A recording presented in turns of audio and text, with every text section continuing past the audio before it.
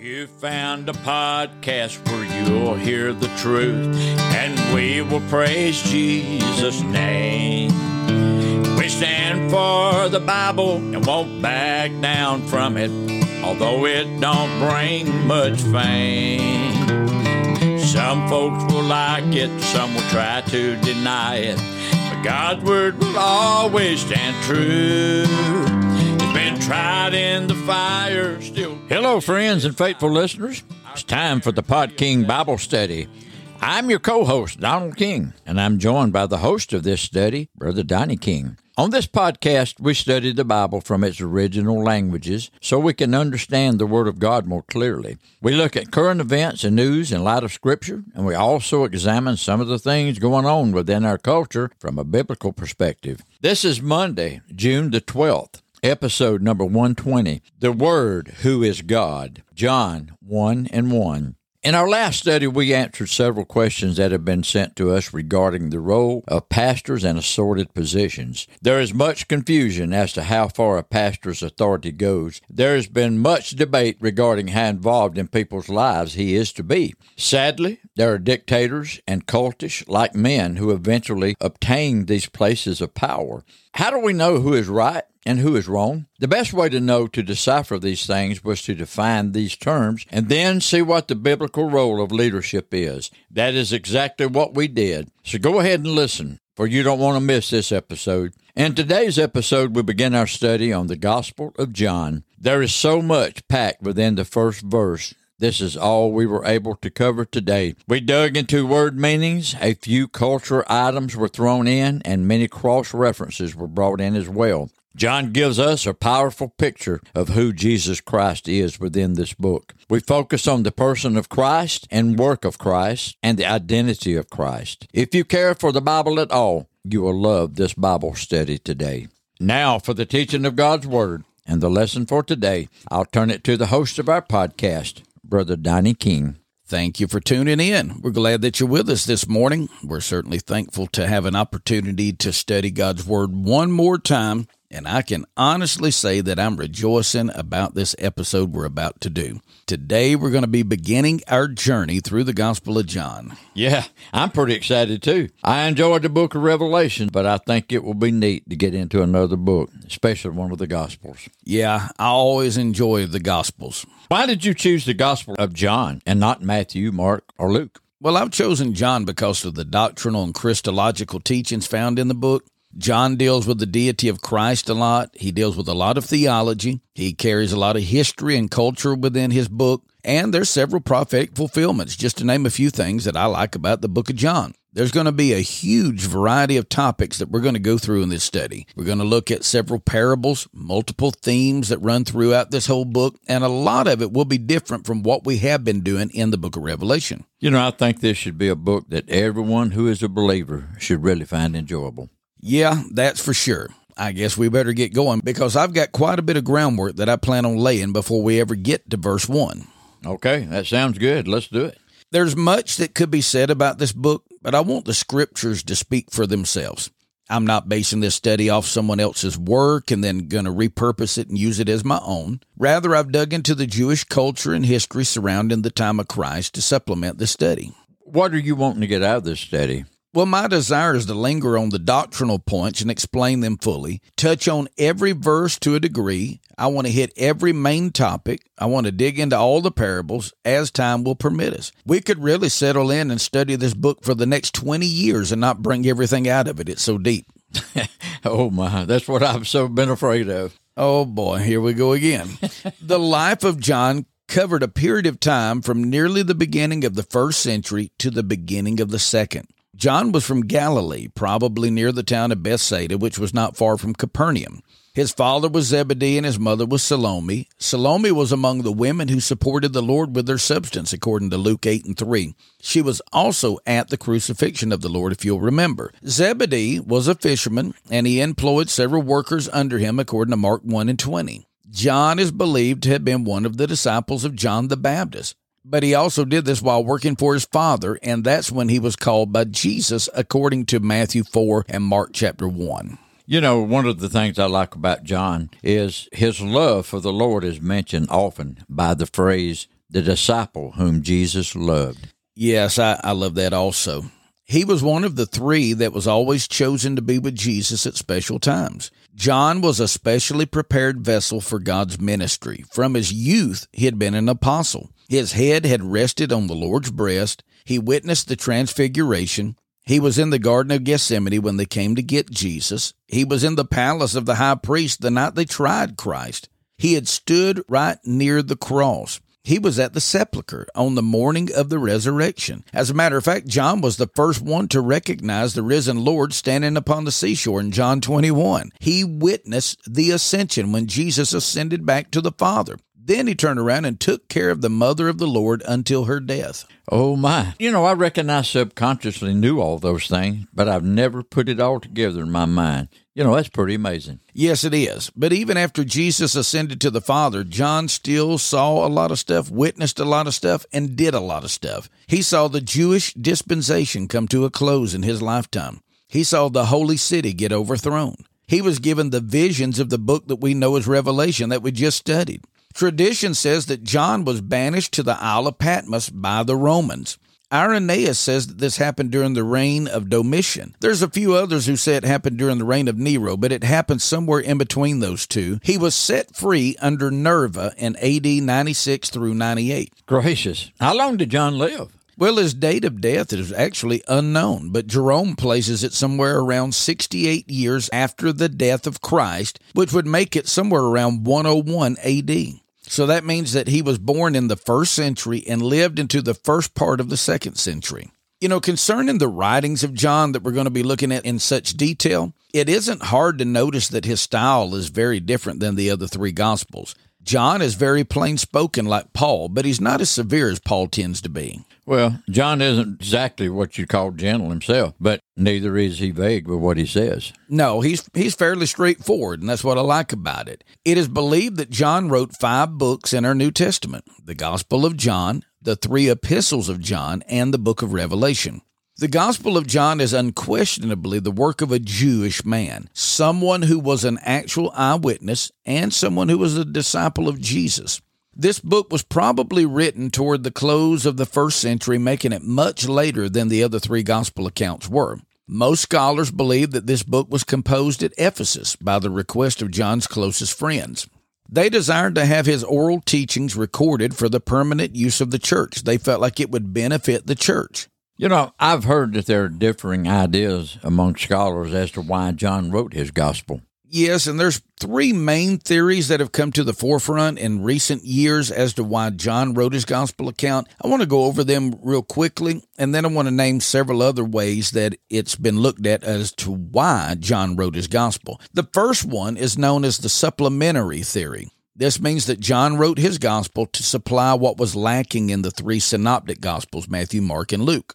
Now, there's no doubt that John's gospel is supplementary, but this is not the only motive or reason why John wrote this. It's supplementary in that John assumes that certain facts are already known by his readers, and he adds to these facts from his own knowledge. John himself denied that his gospel was complete in John 21 and 25, but he stated that his intention was to present the person and work of our Lord. Let me read that for you. And there are also many other things which Jesus did, the which, if they should be written, every one, I suppose that even the world itself could not contain the books that should be written. Amen. We have the argument that it's supplementary, but the second theory is that John's gospel is a polemic. Now, polemic means that it was written to oppose the errors that were around from the Nicolaitans, the Gnostics, and Cerinthus. The gospel is polemical only because it presents the truth which is in opposition to error. John didn't write his gospel only because he wanted to be controversial or to fight against someone. The truth will always debunk heresy, and this usually will be seen as controversial. The third theory is that John's gospel is irenic or conciliatory. This means that the gospel was intended to reconcile several diverse religious views, pull them together, and make one gospel account. Now, I will say this, the gospel is conciliatory, but not because John's trying to bring every thought together and make every belief look like it's lined up, but it's conciliatory because it reconciles man with God. The very nature of the subject matter is that the Word was made flesh, and this is that which causes man to be reconciled with God. John condemns error while preserving the truth. This gospel is the most complete answer to Gnosticism, even though it was the writing most used by the Gnostics. Believe that or not. This group that John fought against so hard in his lifetime is the group that took his writings and used it to teach their heresy. If John didn't write his gospel accounts for any of those three reasons, why did he write it? Well, many people have debated for years what the original purpose of this gospel was. So that means that there's numerous ideas about it. Some people will argue and say that John wrote this to convince the Jews. Others say that John wrote it to convince the Gentiles. Some believe that John only wrote this to explain the light, according to chapter 1, verses 1 through 4. Others say that John wrote it to show the meaning of life. There's some who believe that he wrote this book to fight against the spiritual darkness of false doctrines. Other people have said that John wrote it to explain Christ better to his followers. Others believe it's just a treatise to explain what true belief should be, because that's his main focus, is belief and faith. Others believe that John wanted to rewrite Genesis through the filter and lens of Jesus Christ. The list of reasoning literally goes on and on without an end in sight. I really think that all of these arguments are ridiculous, for John tells us his purpose in writing his gospel. The purpose of his gospel is expressed in John 20, verse 31. These have been written that ye may believe that Jesus is the Christ, the Son of God, and that ye believing may have life in his name. Well, boy, that makes sense to me, and I believe it is the strongest argument that any of the others that you mentioned. And most of the key words of John's gospel are found in this verse also. Believe Jesus Christ, Son of God, life in his name. I never noticed that before either. There is another reason concerning why John wrote his gospel account too. Okay. What is it? The Holy Ghost moved on him to write it because it was inspired by the Spirit of God. Now, I feel that argument right there would be hard to refute. I'm going to read the first verse, and then we're going to dig into this powerful scripture. John 1:1. In the beginning was the Word, and the Word was with God, and the Word was God. The opening words of this chapter are among the most profound that's ever been penned by a man. There's no doubt that John desired his audience to think of the beginning through the lens of the Genesis account. One could even say that John virtually said the same thing that the author of Genesis said. Genesis 1:1, in the beginning, God. John 1:1, in the beginning was the Word, God. 1 John 1:1 also says that which was from the beginning, the Word. Why do you think John wanted to take our minds back to Genesis? What is he wanting us to think about from the beginning? Well, I believe there was a divine purpose to why he tagged on to the first words of the Pentateuch. I believe there's a very powerful reason that he did this for. In Genesis, the original writing was done in Hebrew. The first word in the Bible is the Hebrew word Bereshit. Bereshit means in the beginning. This is where we get the word Genesis and in the beginning. The first letter of Bereshit is the Hebrew letter Bet. This is where things get pretty interesting. Oh, really? Well, I'm trying to follow you. Well, the Hebrew letter Bet means two. Does this have any significance? Yes, when God created the world, he did it in twos. He created heaven and earth, light and darkness, day and night, sun and moon, sea and dry land, man and woman, and on and on. It is only when these two opposites come together that God's blessings can be realized. Bet also points to the fact that there are two worlds. Okay, so there's a spiritual world and the natural world, which we call heaven and earth. That's right. All throughout Scripture, we read there's two testaments, there's two great commandments, there was two good spies, there were two houses of Israel. Jesus sent the disciples out in twos, and so on. The number two is very, very powerful within Scripture. For some reason, Bet is the first letter used within Scripture. The book of Revelation records the last word, which is Amen. The last letter of Amen in the Hebrew language is Nun. All right, if you put the first and last letters of the Bible together, you would have the Hebrew word Ben. The Hebrew word Ben means son. Oh, wow. I see where you're going with this now. My mind is racing. Yes, the whole Bible was written in order to point us to the Son, which is the second member of the Godhead. Interestingly enough, Paul calls Jesus the second Adam, or the second man. As a matter of fact, John not only takes us back to the beginning, but he takes us to a place in history before the beginning and even before time itself. God existed before the beginning, therefore he is before the beginning. We have other verses which attest to this fact, such as John 17:5.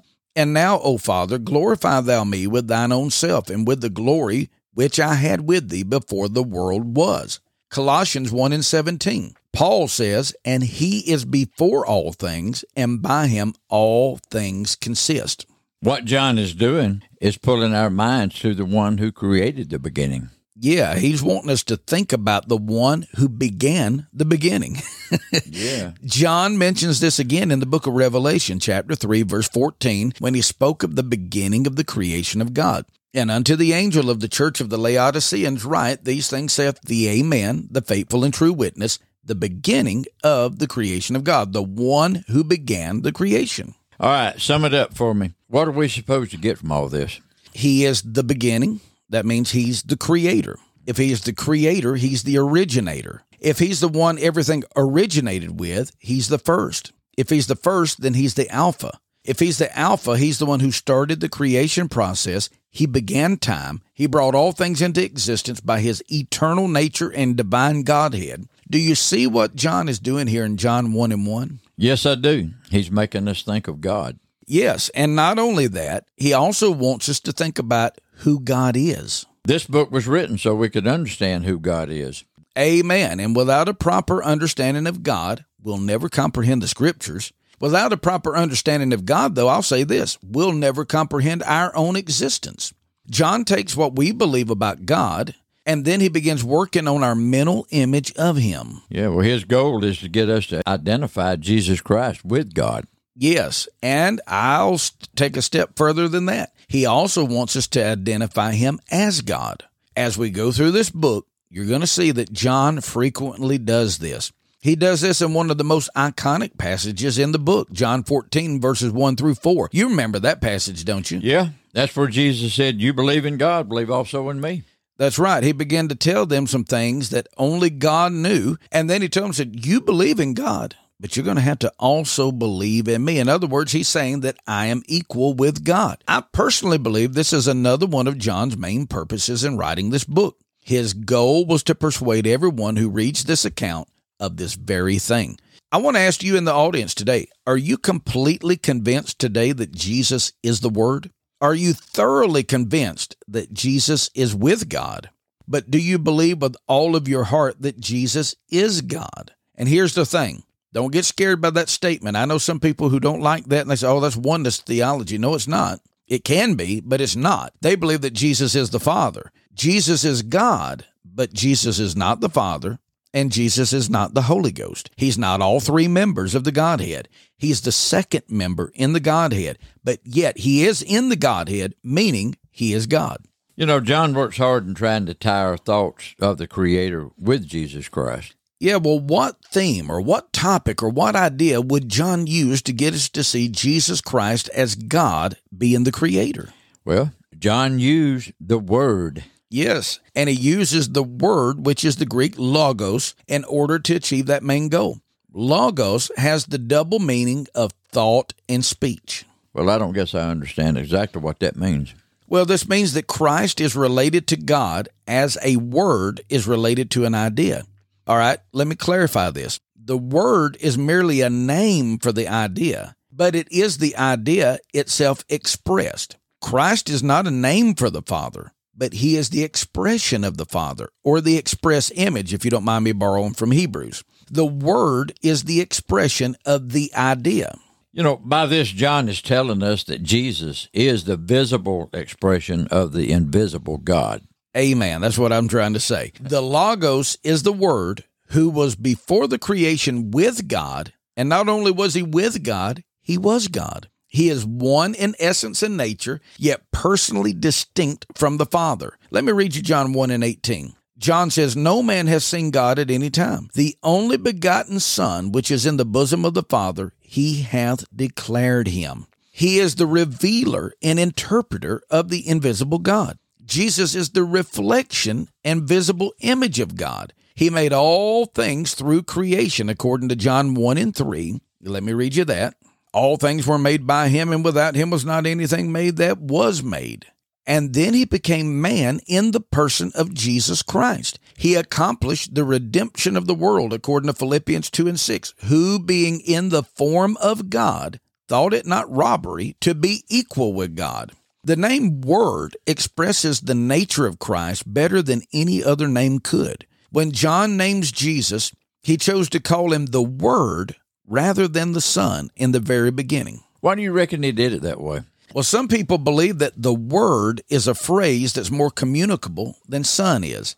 Son, when you speak of it, you can reference the Father that begot him and it makes sense. But Word refers to him that conceives it, the very idea that conceives the thought and it's expressed into a word. The Word speaks, and the Word is that which is spoken. The Word is the voice that we hear uttered. Christ as the Word refers to the Father from which he comes forth from. It also refers to the flesh that he took on to clothe him, for the Word was made flesh. The Word also refers to the doctrine Jesus brought to us and taught us, doesn't it? Yes, for Christ is he who reveals our inner conception of God. Some people argue and say that Christ had to change in order to become the Word. Now, that's easily defeated by John 1:1, for the Bible says he was the Word from the beginning. Yes. But I also want to go on record as saying this right here. Becoming flesh didn't change the Word at all. Christ was no less the Word in the womb of the Virgin Mary than he was when he hung on the cross. Christ was no less the Word when he was laying in the manger than he was at the beginning of time. Even after coming and being born in a human birth in the incarnation, Jesus still remains as much God as the Father and the Holy Ghost does.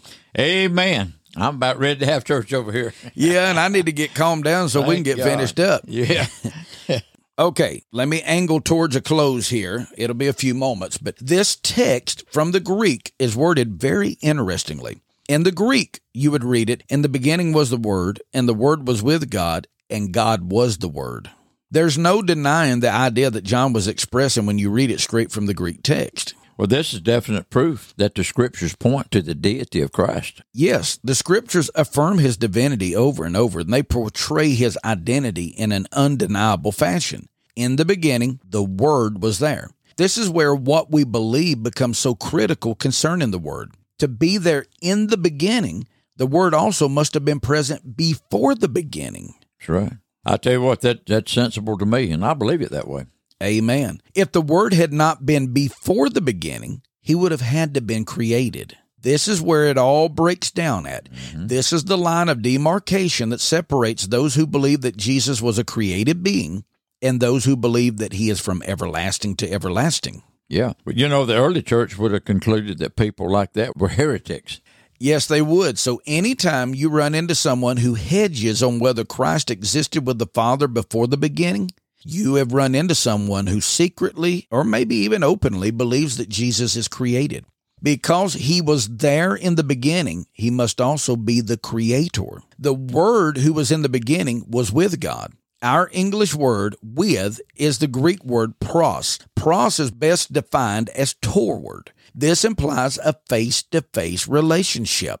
Wow. So we could say that the Word is face-to-face with God. That's right, and that's a great way to prove that the Father and Son are co-equal and co-eternal. We know that God is eternal, therefore the Word must be eternal as well. Then we read that this Word who was in the beginning and who was with God, he is also God. God is the Word, and the Word is God. This is the only explanation that makes sense when you truly think about it. Well, if the Word was in the beginning before creation, and then he was with God, who is eternal, the Word must also be God.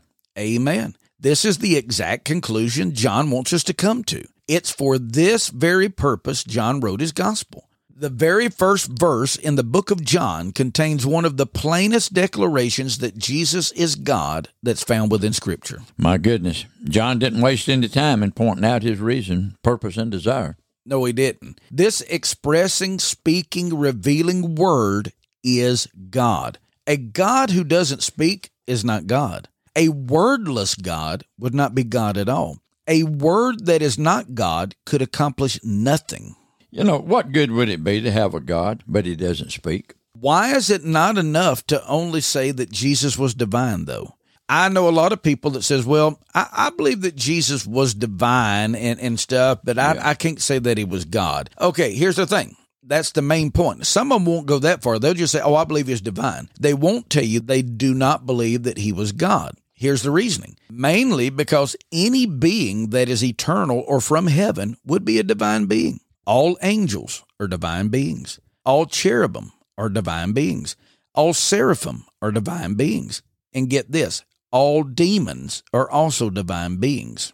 So if you say that Jesus was divine, you could mean that he was deity, or you could mean that he was an angel, or you could even mean that he was a demon. So if you say he's just divine, that leaves a lot of things open for interpretation. One problem with this is that all of those creatures that I mentioned are just that. They're creatures. They had a beginning. They were created. Angels were created. Cherubim were created. Seraphim were created. And demons were created.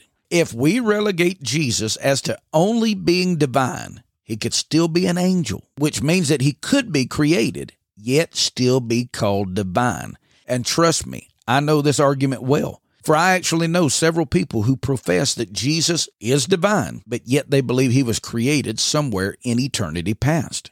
I want to tell you right here, that's not the reason John wrote his gospel, to get people to the point where they can say, I think he may be divine, maybe a good angel, or maybe he was the best angel and God exalted him to that high position, or God created him for this very purpose. Heresy. That's heresy. You're taking and saying that God was created. If God can be created, he can be a figment of your imagination as well. He's not created.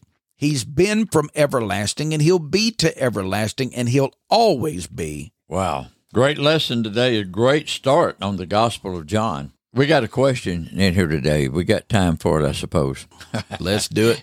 You always do have time for these questions. The Baptists teach that people can lose their reward but still make it to heaven. Is this biblically accurate? It depends on who you ask and where you get your sources from. I know a lot of people who says it's only a Baptist doctrine, as the questioner has implied. But what does the Bible say? That seems like it would be a good place to go look. Yeah. And the questioner said, is this biblically accurate? So I'm glad that he's wanting his answer from the Bible. Let me go ahead and tell you, hang on to your hat. There is a biblical case for the law of rewards. I'm going to read you a few portions of Scripture and let the Bible speak for itself. 1 Corinthians chapter 3, verses 10 through 15. According to the grace of God which is given unto me as a wise master builder, I have laid the foundation, and another buildeth thereon. But let every man take heed how he buildeth thereon. For other foundation can no man lay than that is laid, which is Jesus Christ. Now listen to this. He says every man is going to build on the foundation of Jesus Christ. Here's what they're going to use to build. Now, if any man build upon this foundation gold, silver, precious stones, wood, hay, stubble, every man's work shall be made manifest. For the day shall declare it, because it shall be revealed by fire, and the fire shall try every man's work of what sort it is. If any man's work abide which he hath built thereupon, he shall receive a reward. If any man's work shall be burned, he shall suffer loss, but he himself shall be saved, yet so is by fire. This is saying that you may work for God, and the works that you do may stand at the end and you get rewarded for it, or the works you do may be burned up by carelessness or lack of stewardship or however that might be, but you still make it to heaven. Did you catch that? He shall suffer loss, the loss of a reward, but he himself shall be saved. That doesn't mean that he can live like the devil, like the Baptists teach, and he can backslide and drink beer and go cuss and do whatever he wants to do and still get to heaven. That's not what it's saying here. It's saying the works that you do will either stand for you or against you after salvation. Mark 9:41. This is Jesus. For whosoever shall give you a cup of water to drink in my name, because ye belong to Christ, verily I say unto you, he shall not lose his reward. Obviously, there's some kind of reward. Hebrews 11:26, esteeming the reproach of Christ greater riches than the treasures in Egypt, for he had respect unto the recompense of the reward. 2 John 1:8, look to yourselves, that we lose not those things which we have wrought, but that we receive a full reward. Make sure you don't lose the works that you've done, because you're going to get a full reward for those works. Just by these scriptures right here, there's a huge case to argue in favor for rewards. As a matter of fact, remember the reward system Jesus spoke of? Some would bring forth 30-fold, some would bring forth 60-fold, and others 100-fold. People who have struggled with sin and finally overcome it, and those who gave God very little service, stand to lose what reward they are worthy of because they're no longer worthy of one. If you have no righteous works, you'll receive no righteous rewards. There's much speech also concerning receiving a crown in heaven, which could be the reward or a reward. I'm going to read you a couple scriptures concerning that. James 1:12. Blessed is the man that endureth temptation, for when he is tried, he shall receive the crown of life which the Lord hath promised to them who love him. Revelation 2:10. Fear none of those things which thou shalt suffer. Behold, the devil shall cast some of you into prison, that ye may be tried, and ye shall have tribulation 10 days. But be thou faithful unto death, and I will give thee a crown of life. 1 Corinthians 9:24. Know ye not, they which run in a race run all, but one receiveth the prize? So run that you may obtain. And every man that striveth for the mastery is temperate in all things. Now they do it to obtain a corruptible crown, but we an incorruptible. So obviously Paul's saying we're fighting, we're warring, we're racing to get a crown. 1 Peter 5:4. And when the chief shepherd shall appear, ye shall receive a crown of glory that fadeth not away. In other words, this is a guarantee to those who have lived right. 2 Timothy chapter 4, verses 6-8. For I am now ready to be offered, and the time of my departure is at hand. I have fought a good fight, I have finished my course, I have kept the faith. Henceforth there's laid up for me a crown of righteousness, which the Lord, the righteous judge, shall give me at that day, and not to me only, but unto all them also that love his appearing. Did you catch that? Paul said, I've lived right, and now there's a crown of righteousness the Lord is going to give me. But not to me only. He's going to give one to everyone who loves his appearing. Not only this, we must always keep in mind, there's a danger of losing our reward that we could get. I want you to listen to this in Revelation 3:11, what Jesus said. Behold, I come quickly. Hold that fast which thou hast, that no man take thy crown. We've got a crown laid up for us, waiting for us to get to heaven. But Jesus says, be careful what you do, that no man take thy crown. I want to give the listener who wrote in this question more scriptures for this. Read Matthew 5, verses 11 and 12. Go to Luke chapter 6, read verses 32 through 35. Read Hebrews chapter 10, verse 35. Go to the book of Mark and read chapter 10, verses 28 through 30. The law of rewards is all throughout the New Testament. It's not just a random doctrine. It's not just something that was mentioned once in Scripture. Nobody really knows what it means. It's not a Baptist doctrine in the sake of, the Baptists do teach it, but it's a biblical doctrine. I don't care who teaches it. If it's in the Bible, it is a biblical doctrine. Say, well, that's a holiness doctrine. No, if it's in the Bible, it's a biblical doctrine. And so, yes, there is a law of rewards. I don't know what all it is. I don't know what we'll receive. I can't guarantee you who will get what, but I do know you'll be rewarded according to your works. Good answer, Brother Donnie. Friends, remember, if you have a Bible question or a question regarding how news and current events or things going on in our culture are connected to Scripture, drop us an email at dkministries1977@yahoo.com. That's dkministries1977@yahoo.com. We hope you've enjoyed this episode today, sharing God's Word. But until next time, may God bless you all. Come back next Friday, June the 16th, for special episode number 86, Q&A number 8 with Brother Chris Lee. So much for me, this I know. Really changed my heart all around. Put my feet back on the ground, got along. Now for heaven I want to go. I want to go. I want to go to that land where the milk and honey flow. Oh, I've heard of such a place. I can't go there by God's grace. Never seen it, but I know I want to go.